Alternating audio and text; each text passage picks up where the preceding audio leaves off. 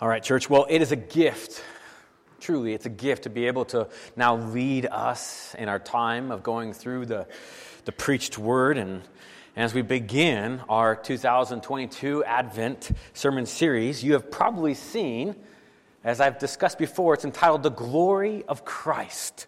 The Glory of Christ. Where over the next several weeks, including that Christmas Eve and Christmas Day, we are setting a goal as a church.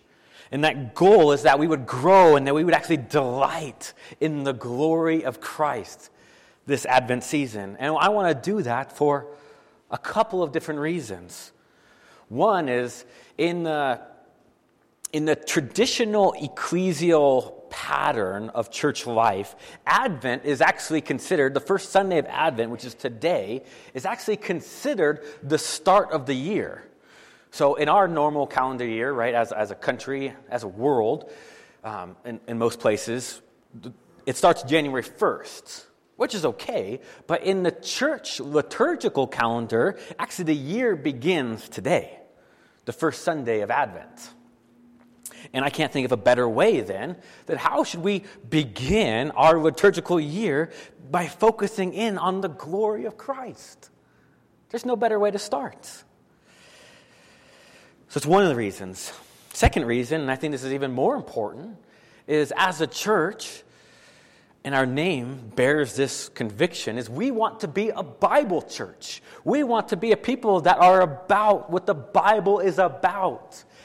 And in a lot of ways, the Bible is about the drama of God's glory. It's tracing the drama of God revealing Himself, revealing His glory, showing us who He is. And so we as a church want to glory in what is most glorious, and that is the glory of Christ. Number 3, we know that during this time of year, the holiday, Christmas, Advent season, it seems like across the board, across cultures, right, everyone is wanting and looking for things that are beautiful during this time. That we want to see things that are beautiful. We want to think that there's something good that's happening in the world. Right, if you watch, I think it's, and this is not a diss on Hallmark movies, I think it's why so many people love Hallmark movies during this time of year. Not because we don't know what's going to happen, but even though we know what's going to happen, we still long for it, don't we? That you want to see good happen. So there's this aesthetic beauty that seems to accompany this time of year. And I'm all about it, by the way. I am all about it. I love lights on houses, right? I love lights on trees. I love Christmas songs being played in stores. I love that eggnog is now an appropriate drink to have, okay? It's not true any other month of the year. But this month is my month. I love Christmas parties, right? I love ugly Christmas sweaters. I love all of it. I'm pretty festive when it comes to the Advent year. But I think that's something that God has given inside of my own heart and soul to long for something that's beautiful during this time of year. To have some kind of light come into a dark world where we want to believe that this time of year, or at least this moment, is somehow different. That there's something to hope in, there's something to hope for. I think it's also why, for many, this time of year is often the most difficult. Maybe it's because you've lost a loved one this year, so it's your first time without them. Or maybe you're worried that this may be the last time you have with that person. Maybe things just aren't going well and you feel this pressure during this time of year to kind of put a smile on your face and kind of fake it to your family and to your friends that everything's all right, because aren't we supposed to be happy and cheerful during this time? Well, if that is you, one is you have to know that you don't have to pretend to be anything that you're not. right? God knows where you're at. God knows your heart. God knows your circumstances. And we as God's people want to be a place that reflects God's reality, saying, come as you are.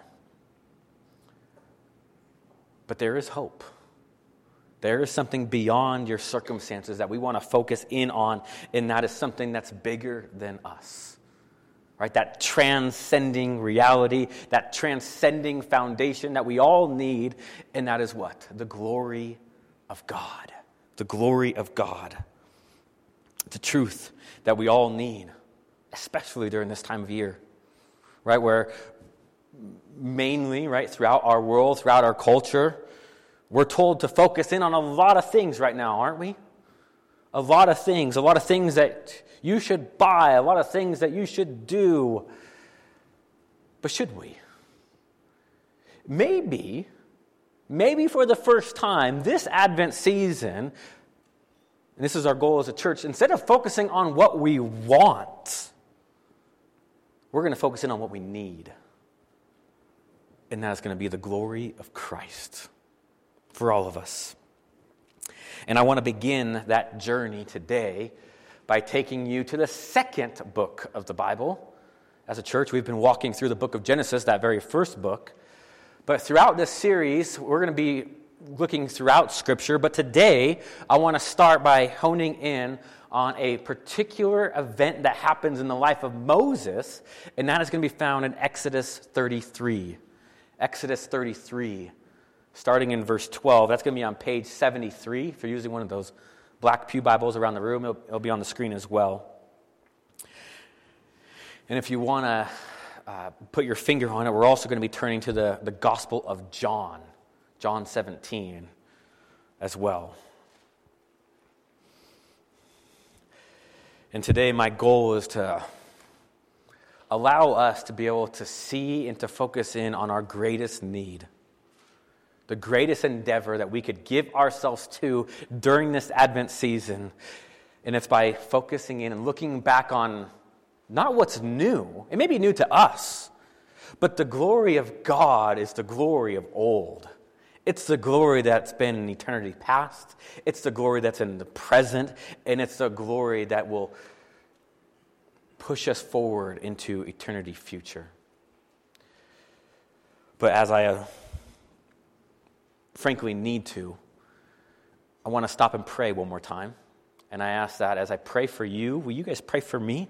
And then we'll look at Exodus 33 together. Let's pray. Well, Father, I'm thankful that we have your word that we can turn to right now. That God, that you are not a God who has left us in the dark. In fact, you are a God who describes yourselves as the light of the world. One in whom has revealed himself, and one who has written down who you are through your word. And God, as we focus in on this passage, this moment in the life of Moses that you shared with him, that you had it recorded so that you could share this moment with us as well. So, Father, give all of us eyes to see, ears to hear, hearts to welcome in the truths of who you are, and that we would be able to respond to the glory of Christ in a new and fresh way this morning. God, I also pray for our kiddos and the teachers that are leading them. God, will you give those little hearts just eyes to see that, as excited as they are for a lot of things that come during the season, that they'd be most excited about you, Jesus, that you came and that you are coming again. So, Lord, we love you and we need you, and it's in your name we pray. Amen. Amen. All right, let me go ahead and just read Exodus 33, starting verse 12, and I'm just going to read through the end of the chapter. Moses said to the Lord, "See, you say to me, bring up this people, but you have not let me know whom you will send with me. Yet you have said, I know you by name, and you have also found favor in my sight. Now, therefore, if I have found favor in your sight, please show me now your ways, that I may know you, in order to find favor in your sight, consider too that this nation is your people. And he said, my presence will go with you, and I will give you rest. And he said to him, if your presence will not go with me, do not bring us up from here. For how shall it be known that I have found favor in your sight, I and your people? Is it not in your going with us, so that we are distinct, I and your people, from every other people on the face of the earth? And the Lord said to Moses, this very thing that you have spoken I will do, for you have found favor in my sight, and I know you by name. Moses said, please show me your glory. And he said, I will make all my goodness pass before you, and will proclaim before you my name, the Lord. And I will be gracious to whom I will be gracious, and I will show mercy on whom I will show mercy. But, he said, you cannot see my face, for man shall not see my face, shall see me and live. And the Lord said, behold, there is a place by me where you shall stand on the rock. And while my glory passes by, I will put you in a cleft of the rock, and I will cover you with my hand until I have passed by. Then I will take away my hand, and you shall see my back, but my face shall not be seen. Church, that is the word of the Lord for us this morning. Yes, thanks be to God indeed. Now, what we just read, church, in particular verse 18, is one of the most powerful prayers in all of the Old Testament. Show me your glory. Show me your glory. Now, because we have just jumped into the middle of Exodus, I want to give us a little bit of context, a little bit of background on what we are reading, in case you're not familiar with the book. Now, Moses, who was the leader of the nation of Israel, had, under the sovereign provision of God, he had actually led Israel out of captivity of Egypt and into the wilderness. This is where they find themselves right now. And they're on their way to the promised land. Okay? So Moses is leading the nation. Now Moses had this special relationship with God. He had this relationship where he would go up on this mountain, Mount Sinai to be exact, and he would commune with God. He would communicate, and God would communicate with him about his plans and about his goodness and about what worship looks like for the nation of Israel.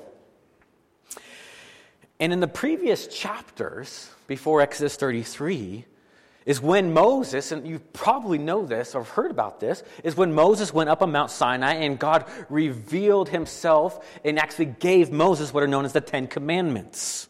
The Ten Commandments about what worship looks like for the nation of Israel.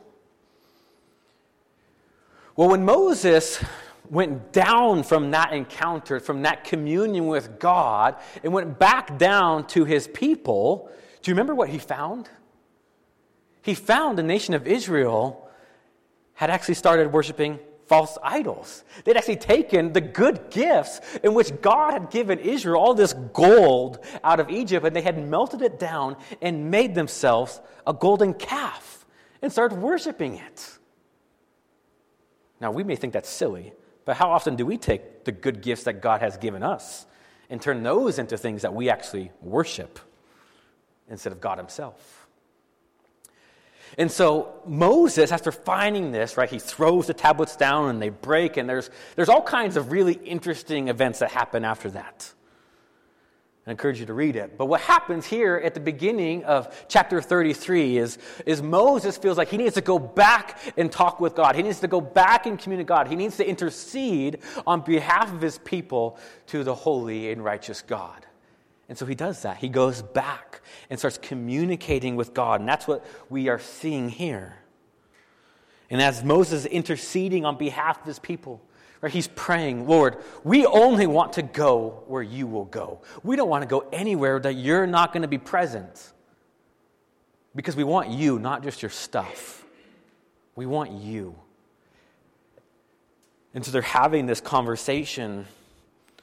And it seemingly comes out of almost nowhere in verse 18 when Moses says, please, Lord, show me your glory. Show me your glory. But before we actually look at how God answered that prayer request, let's talk about what glory is. What does glory mean? I've used it a lot of times. I've already used it in different circumstances, different ways. Well, glory is a word that's used throughout Scripture. In Hebrew, it's the Hebrew word kavod. Or in Greek, it's the Greek word doxa. And it's one of the hardest words to actually put a definition to, because it's used in such profound ways. Sometimes it's used as a verb. Sometimes it's used as an adjective. But most of the time it's actually used as a noun. And I think that's what we're seeing Moses use it here. Now, in general, glory means weightiness or the praise or the fame of something. But here in Exodus 33, what I believe Moses is asking and saying, Lord, show me your glories, he's asking for a special manifestation of the presence of God. He wants to see God's magnificence. He wants to see his worth. He wants to see God's loveliness. He wants to see God's grandeur of all his perfections of who he is. See how it's hard to put a definition to? What Moses is asking for is really, he wants to see the fullness of God. The fullness of God. And because he wants to see the fullness of God is because if we look back at verse 13, we see Moses ask to know God. It's part of this prayer is he wants to know God. And Moses knows that if he wants to know God, he must know God's glory. Because they're not two different things. If you know God's glory, you get to know God. You get to know God. It's an amazing prayer. As I said, it's one of the boldest prayers in all of the Bible, in my opinion. But before we actually look at how God gives kind of a special manifestation of his presence in verse 20, God does something kind of peculiar in verse 19. And before he actually shows Moses some of his glory, he explains his glory a little bit. He actually gives 4 aspects that reflect his glory. And I want to show you these in verse 19. 4 aspects of God's glory. He starts by telling Moses that his goodness will pass by him, will pass before him. That an essential aspect of actually knowing the glory of God is knowing the goodness of God. Which, how important is that for us this Advent season? Think about the season of life that Moses found himself. Surrounded by sin, idolatry. Surrounded by a nation that was chosen by God, consistently rebelling against that God who had saved them. Moses also had his own sins. If you read through Exodus, he was not innocent at all.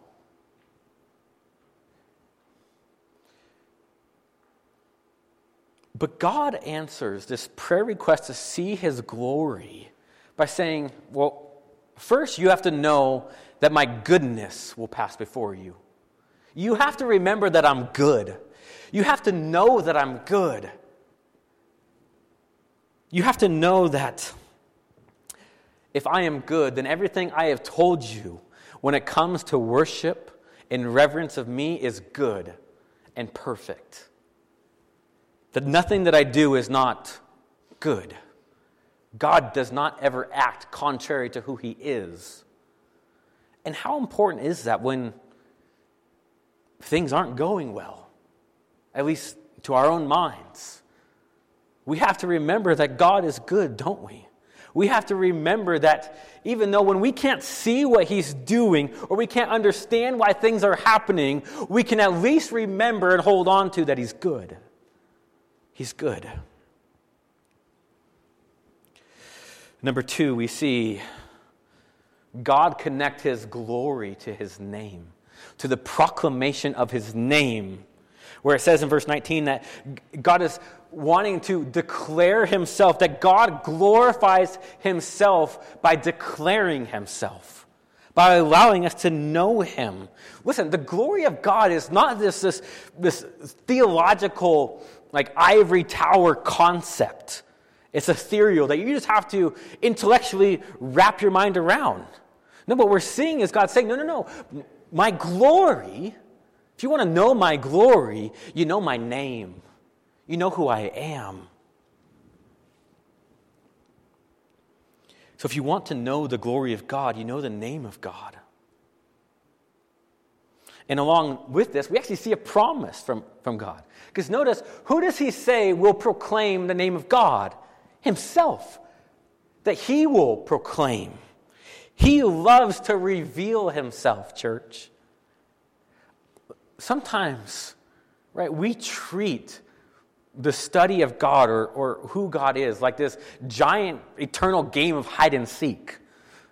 When God has revealed himself, he's not hiding from us, church. He has revealed himself in his word so that we would know him. So we would know him. We would know his name. And if you recall, in the opening chapter of the Gospel of Luke, right, when the angel Gabriel is telling the Virgin Mary, right, that she's going to give birth to the Son of God, that she's going to give birth to God himself, do you remember that the angel tells Mary that his name will be what? Jesus. He tells her his name will be Jesus because you need to know his name. His name is something that God wants us to know. He's not hiding himself. That's why later on when Paul would talk about in Philippians how God the Father has exalted what name above every name? The name of Jesus. So if we want to know the glory of God, we can look into the name of who? Of Jesus himself. He's given that for us. That's how we see the glory of God. It's why in John's gospel, he ties the birth of Christ to us now being able to see the glory of God. And Mike, I should have a slide for this. This is John 1:14. Look at this. Talking about the birth of Christ. It says, "And the Word became flesh and dwelt among us, and we have seen his" what? His glory. Glory as the only Son from the Father, full of grace and truth. You see, the birth of Christ, the remembering of the coming of Jesus, is the remembering of the coming of the glory of God, which is the glory of Christ. Number 3, we also see God tell Moses about his grace. Right? That he is going to be gracious to whom he will be gracious to. That a part of knowing the glory of God is knowing that God is a God of grace. That he gives grace. And what is grace? Grace is giving you something that you don't deserve. Right? It's a gift. And God wants Moses, and I believe us, to say, if you want to know the glory of God, you have to know that God gives you something that you could never get on your own. That's how you know the glory of God. And number 4, we see God tell Moses that along with his grace, there's also mercy. Mercy shows the glory of God. And what is mercy? Well, it's kind of... It's much like grace, but it's not getting what we do deserve. That's what mercy is. It's not getting what we actually do deserve. And so, if we want to know the glory of God, we know that through when God doesn't give us something that we do deserve. That also reflects the glory of God. Now, as much as I want to expand on all 4 of those things, that's what we're going to spend the rest of our Advent series walking through. We're going to be walking through the goodness of God. We're going to be walking through the name of God, the grace of God, the mercy of God. We're going to try to see all those things as we ponder and delight in the glory of Christ. But can we actually see those things? Because if you notice in verse 20, what does God tell Moses? What does he tell him? He said, "You cannot see my face, for man shall not see me and live." So there's a way that we can't see these things? Well, let's continue reading the narrative. Because what happens here? Well, as much as God tells Moses that you cannot see my face and live, and the reason behind that is because if we understand the glory of God to be the fullness of God here, the fullness of God, our Moses and our sinful and finite eyes cannot perceive everything of who God is in this moment. We can't. Much like looking directly into the sun, right? Our physical finite eyes cannot bear the grandeur and the power that the sun has. And so God is telling Moses, no, you can't do that right now. You can't do that right now and live. It would cost you everything. It cost you your life. But it's not as if God does not have a plan to show his glory, does he? Because if we keep reading, what happens? He places Moses into this cleft of a rock, which is like a big crack that makes like a small cave that you could, put a person into. And God covers him, right, with his spiritual hand in a way, and passes by the rock and then removes his hand, so Moses is able to look at the backside of God. And it says that he was able to see God's glory. Just a small aspect of it, but it was God's glory nonetheless. But a quick couple of observations about this whole cleft in the rock. Why this? Like, why just a small picture of the glory of God? Well, think about a cleft in many ways. That you are placed into a spot that you have no control or power to change the circumstances of, right? It's literally between a rock and a hard place, two rocks that you can't do anything about. But yet God wanted to show Moses, even if I have put you in a place that you think is hard and dark, and there's what good could happen from me being placed in such a dark spot? Well, it's even in those dark spots God can still show you his glory, can't he? And maybe that's how you feel this coming into this Advent season. To feel like you're in a dark spot. But you can be assured, based off what we see here in Scripture, that even when you only see a small sliver of God, you can still see God. Doesn't mean that God is not in his fullness. It just means that he is revealing just a little bit. And you can trust that little bit that he's revealing to you.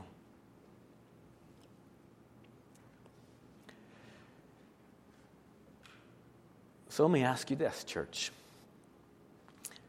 During this Advent season, do you want to pray that same prayer? Do you want to pray the prayer of, Lord, show me your glory? I hope you do.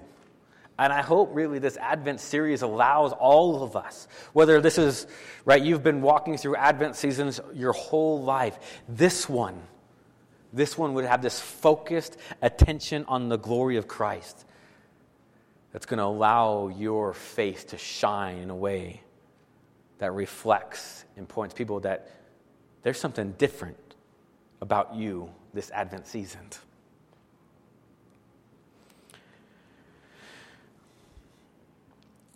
A second observation about Moses being in the cleft of the rock is, do you believe, and I think this is a little bit of conjecture on my part, but I believe that even when God told Moses that, hey, you can't see my face and live, and he only got to see this backside of the glory of God, there was something in Moses, even by seeing the backside of God, he was longing for, but I can't. Is there ever going to be a day where I can see the glory of God in the face of God?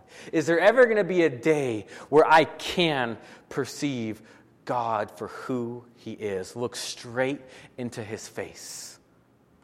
I believe so.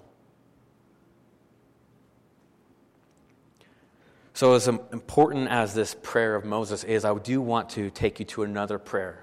As I mentioned in John 17, if you want to turn there in your Bibles.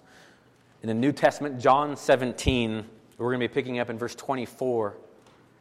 We see another prayer. It's a prayer by Jesus.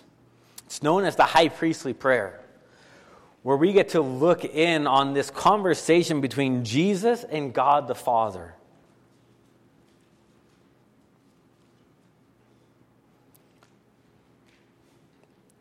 And let me just read just a small aspect of this prayer, where Jesus says, Father, I desire that they also, whom you have given me, may be with me where I am, to see my glory that you have given me because you loved me before the foundation of the world. Jesus prays that we would see the glory of Christ. Think about that for a moment.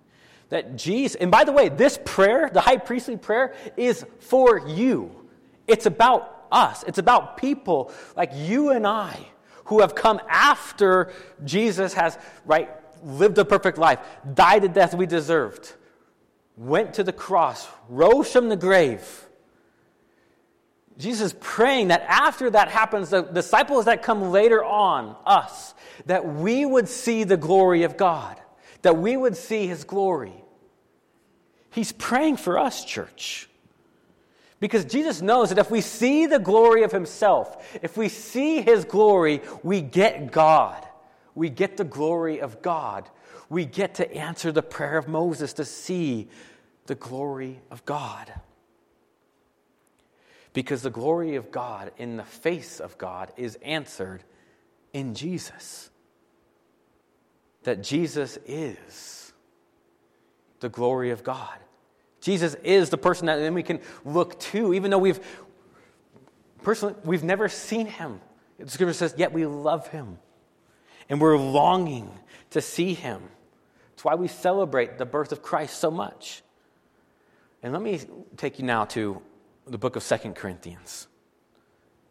There'll be a slide up here where Paul rightly connects all of this together, and he says, for God, who said, let light shine out of darkness, has shone in our hearts to give the light of the knowledge of the glory of God in the face of Jesus Christ.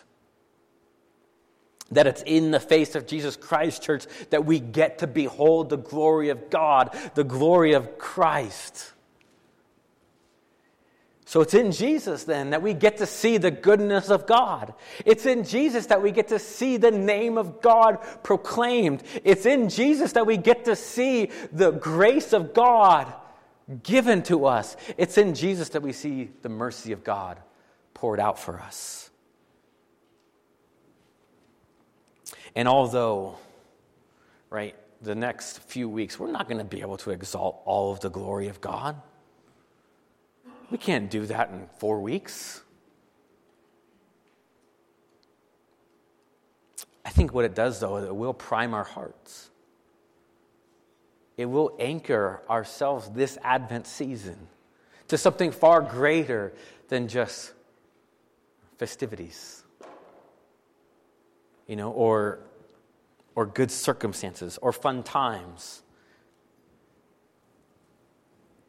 The glory of Christ now gets to allow those good things that I enjoy, and it allows them to be a signpost to something far greater than themselves. The tree gets to be a signpost, not to a tree, but to the tree in which Christ died on. The lights on my house and throughout the sanctuary get to be a signpost to the light of the world. The presents under the tree get to be a signpost to the gift of which the Father gave to His world by sending His Son. See, all of what we celebrate, all of the things that are around us, God is going to use to say, these whisper my name. These are about me. And I pray that for every single one of us, whether you would consider yourself a Christian this morning or not, and you're welcome to be here for as a non-Christian as long as you want, but I want you to see the glory of Christ. I want you to not just see the Christ that is in the little baby bassinet manger thing that my kids love so much. Right? We are all about baby Jesus. But our worship does not end with baby Jesus. Our worship continues as that baby grew and lived and went to the cross for us. See, when I look at those little figurines, I look at those little hands and know that those hands would be pierced for me.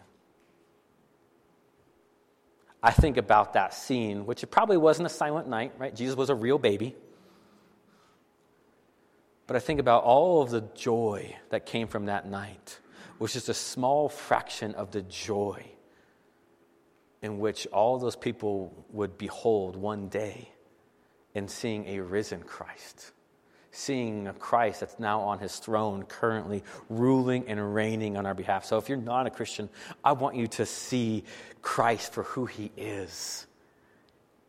Yes, let's remember the nativity scene, but let's also remember the cross. Let's also remember, right, the empty tomb. Let's remember the throne of God that's occupied right now by our King, by the glory of Christ. And let's join as we wait and we pray and we sing about the glory of Christ that we still long to see in fullness one day. That is going to be a wonderful day. But until then, we have a lot of hoping to do. Let's pray.